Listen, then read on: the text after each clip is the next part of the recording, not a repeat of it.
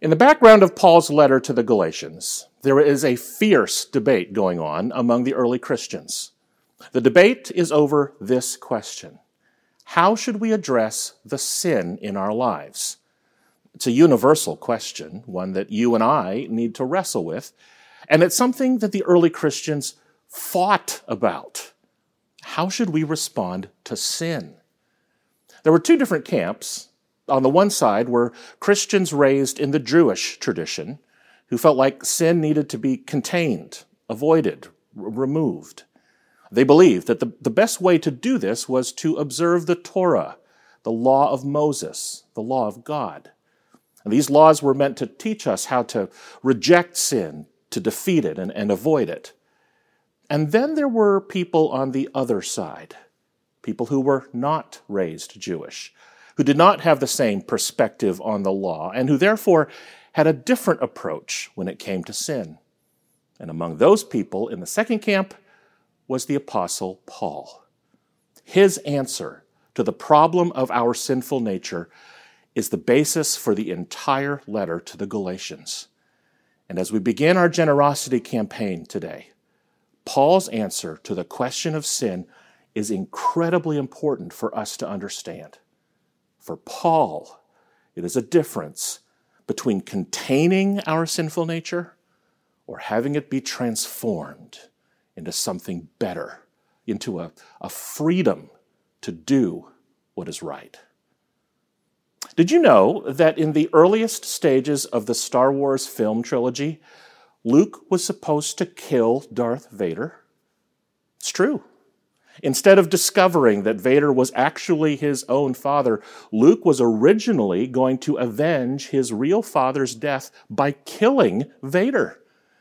And if that had happened, then we would have understood it, right? That is certainly one of the most common plot lines throughout all of our storytelling.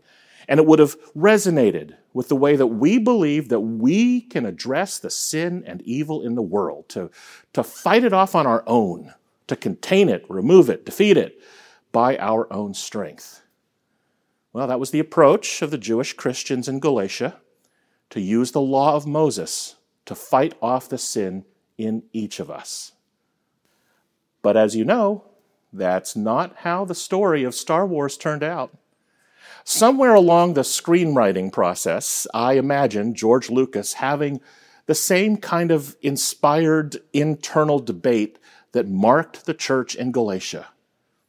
What if the best way to address the darkness within us is not to try to fight it off and defeat it on our own, but to see it transformed, into the good, into the better?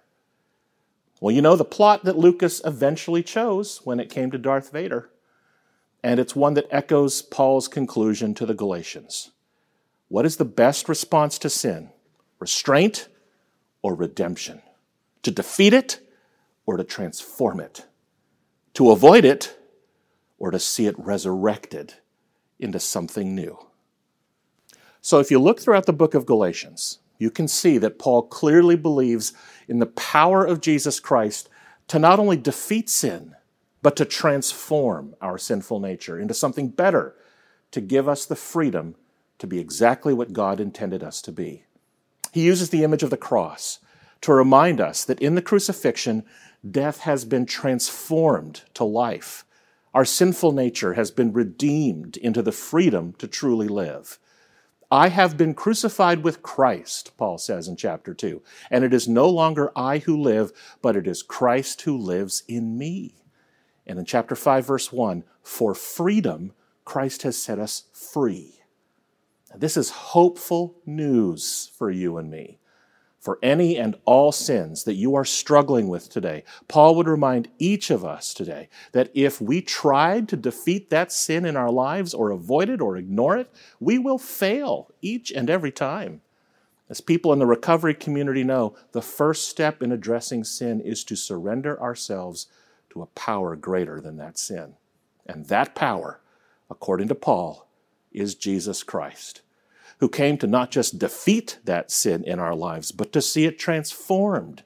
Just as it was not enough for Luke to defeat Vader, but to see him transformed into a better person. Jesus came to transform your sinful nature into something holy, redeemed by God's grace. And that brings us to today's scripture reading, commonly known as the fruit of the Spirit: love, joy, peace, patience, kindness, generosity, faithfulness, gentleness, self-control. It comes after an equally long list of descriptions of our sinful nature, some of the juiciest words in the New Testament: fornication, licentiousness, idolatry, sorcery, enmities, strife. Such fun words.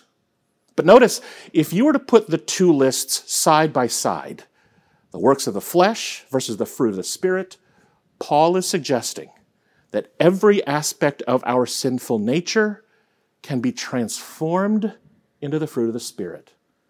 God can take our passions, our natural desires for pleasure and happiness, and instead of abusing and misusing them through sexual immorality and doing whatever feels good, in verse 19, the Spirit can transform our hearts into healthy expressions of love for one another.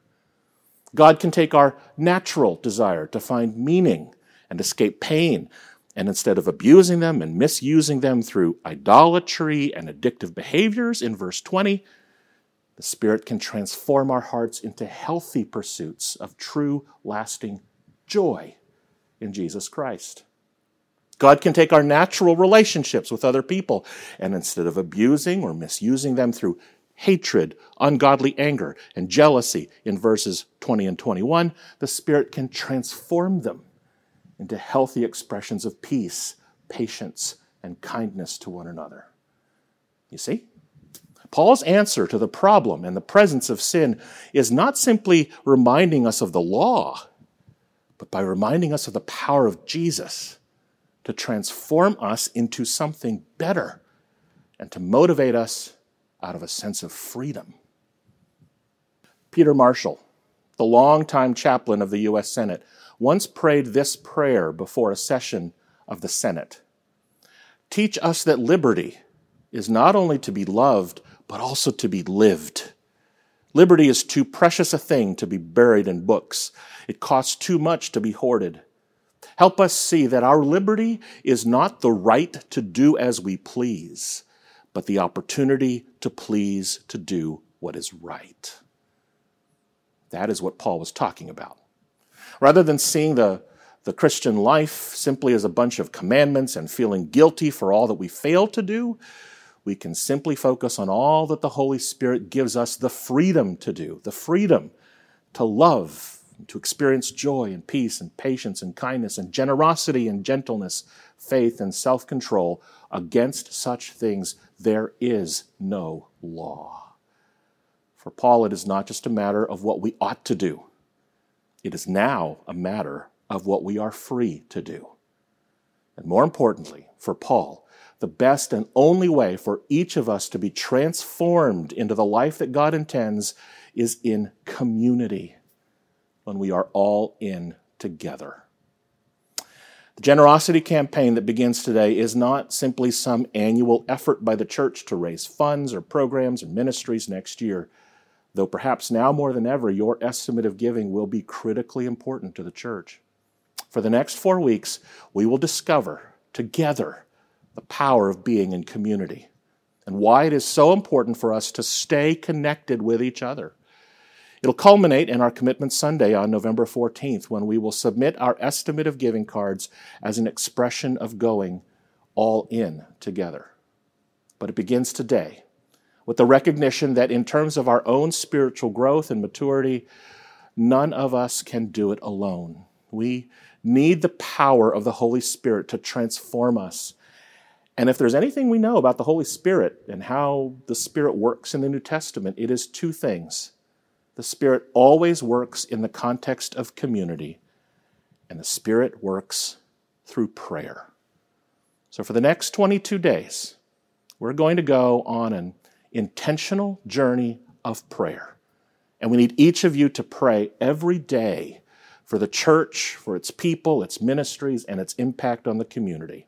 So starting today, I invite you to go to hydeparkumc.org/daily emails to sign up to receive a special daily email. Each message will contain a scripture for you to read and something specific that you can pray for about the church. For example, today's prayer is to focus on those who are spiritually seeking. You'll read a sample prayer that you can offer, and then read a beautiful testimony of someone in our church who's experienced the love of God in their lives, thanks to the ministries and programs of this church. For this All In Together campaign, we will be guided by one of the greatest statements that John Wesley ever made. Wesley, too, knew the power of sin at work in people's lives, and he knew that the best way to address our sinful nature was by the power of the Holy Spirit at work to transform us. And he knew that the best way to participate in the work of the Spirit was in community together. That's why he believed in the power of small groups and the power of gathering together in worship and the power of building each other up in prayer and love. He offered these words to the people called Methodist and offers them to us today as a guiding principle on our journey. Do all the good you can, by all the means you can, in all the ways you can, in all the places you can, at all the times you can, to all the people you can, as long as ever you can. In other words, friends, let us go all in together. Let us pray.